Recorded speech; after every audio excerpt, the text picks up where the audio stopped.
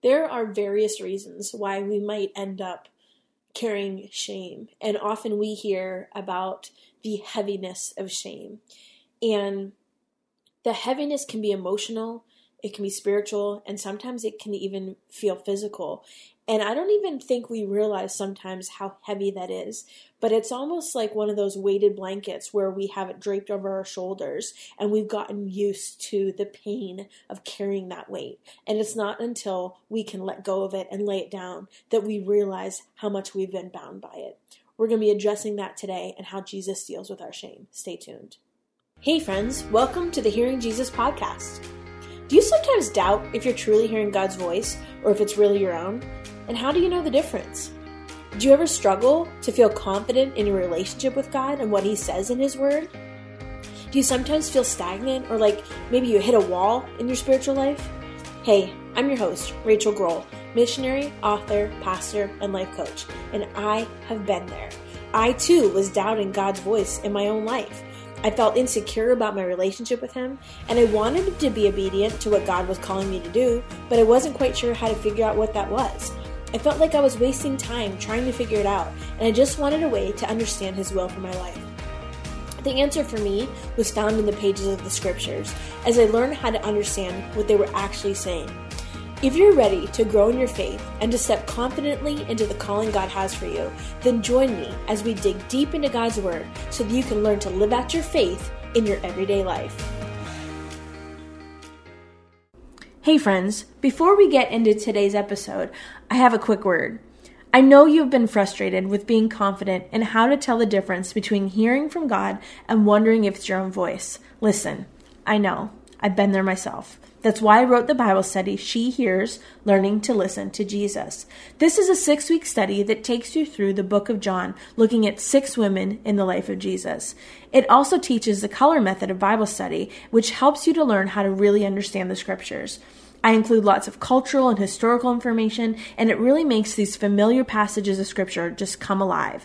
This is a great study to do on your own, to do with some girlfriends, or even some teenage girls, and it will help you really gain the confidence in how to hear from the Lord and set you up with some tools that will stay with you long after the study is over.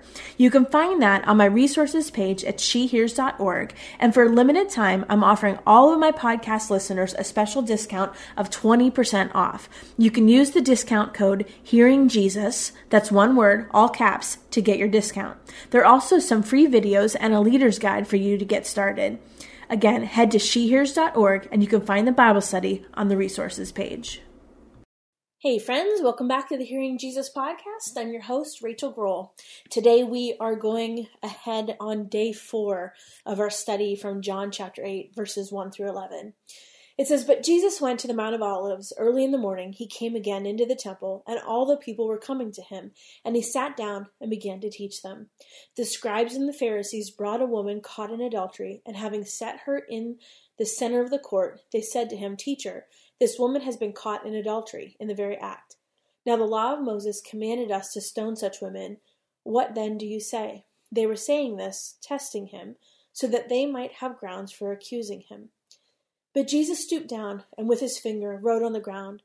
But when they persisted in asking him, he straightened up and he said to them, 'He who is without sin among you, let him be the first to throw a stone at her.'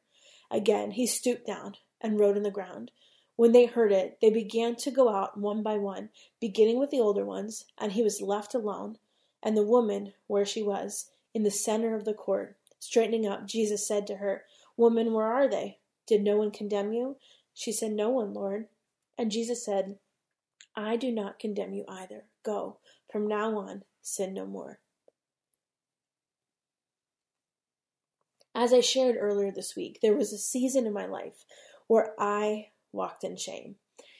And I carried with me such a heaviness that it really kind of felt like a dark, heavy blanket laid across my shoulders. And regardless of how I got there, it's where I was for a very long time. And one of the hardest things about that season was the loneliness. It wasn't that I didn't try to get out of that place, but my attempts were met with just more pain. It's almost as if my situation, other people thought it was contagious. Or maybe it was that they weren't prepared for the kind of brokenness that I forced them to confront. Either way, that season left me with some scars. The hard part, more than a decade later, is I see some of those same people going through their own hard seasons. And it's hard because I know how they feel. But now, they don't back away when they see me. Now they welcome the smile, the helping hand, or the hug, or the impromptu prayer. And now they know what I was going through, and they themselves need the very thing I was desperate for. One of the things that I've learned is that there are seasons in life, seasons of pain and joy and sorrow, and even seasons of sin before we come into obedience and conviction of the Holy Spirit. It's part of the human experience. But there's wisdom in how Jesus handled this situation that shows us something about how we need to handle people that come to us when they're still stuck in their brokenness and their mess. We see him model mercy and forgiveness and grace. And so, yes, we need to guide them toward repentance or healing or whatever else Jesus wants to do with them. But that part, that's not our role. That's the role of Jesus. Our role is just to get them there. So if we respond with grace and mercy when we meet broken people, it changes things for them. It allows them the opportunity to come closer to Jesus. And they see him in us, the way we speak to them, the way that we help them, the way that we love them. You see, the reason Jesus was so radical in his time was because of his love. He dared to love the ones that others rejected. And it's his love that drew people in. And it's still that way. And as we represent him to this lost and hurting and broken world, I think sometimes we forget that. We forget that we are to love people the way that he did, the way he still does. Do they need to change? Probably. I'm not sure. Do they need to deal with their own sin? Of course they do. Are there things that they're doing that you know are wrong, that they know are wrong? Yep. But how can we ever expect them to get to Jesus if we send them away before they get the chance? This weekend, when I do the wrap up, I will share a story with you about an individual that I befriended that everyone else had rejected. And it's powerful. I hope you tune into that.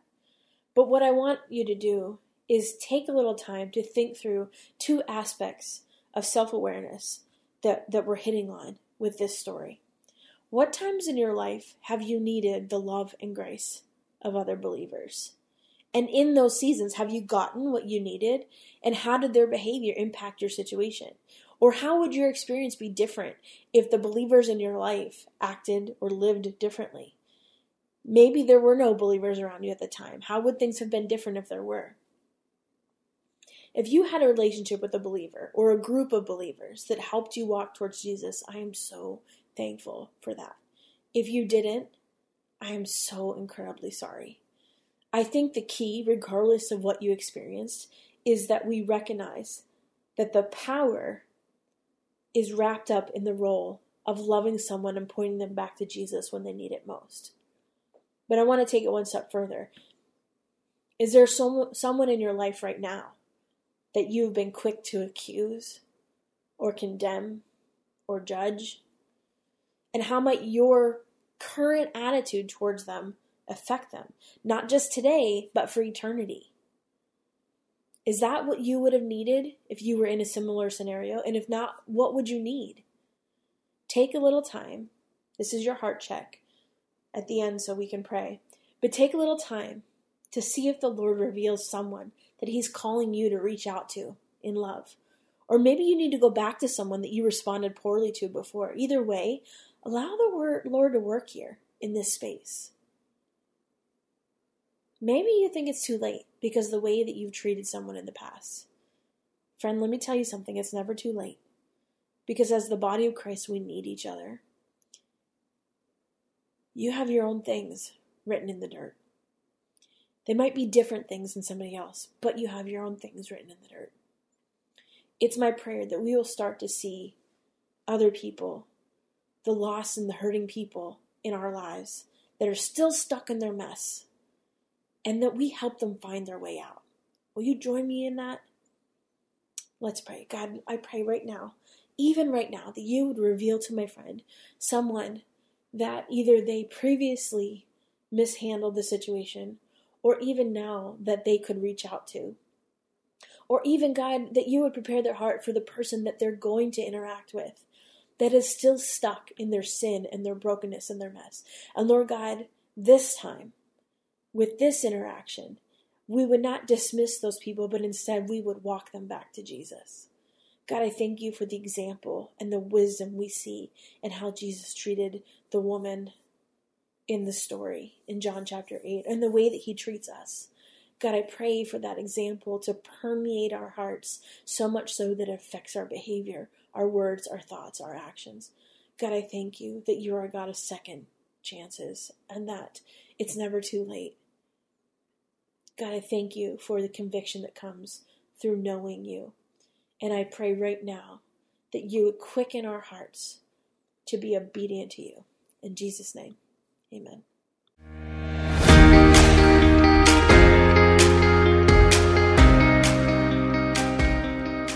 Hey friends, if this podcast helped encourage, empower, or equip you for God's call in your life, I would love it if you would head over to Apple Podcasts and leave me a review. That's the #1 way you can support my show. You can also join our free Facebook community or Instagram page where I share inspirational tips, resources, and prayer throughout the week. Hey, I want you to know I'm praying for you this week. Know that you are loved, you are cherished, and you are His.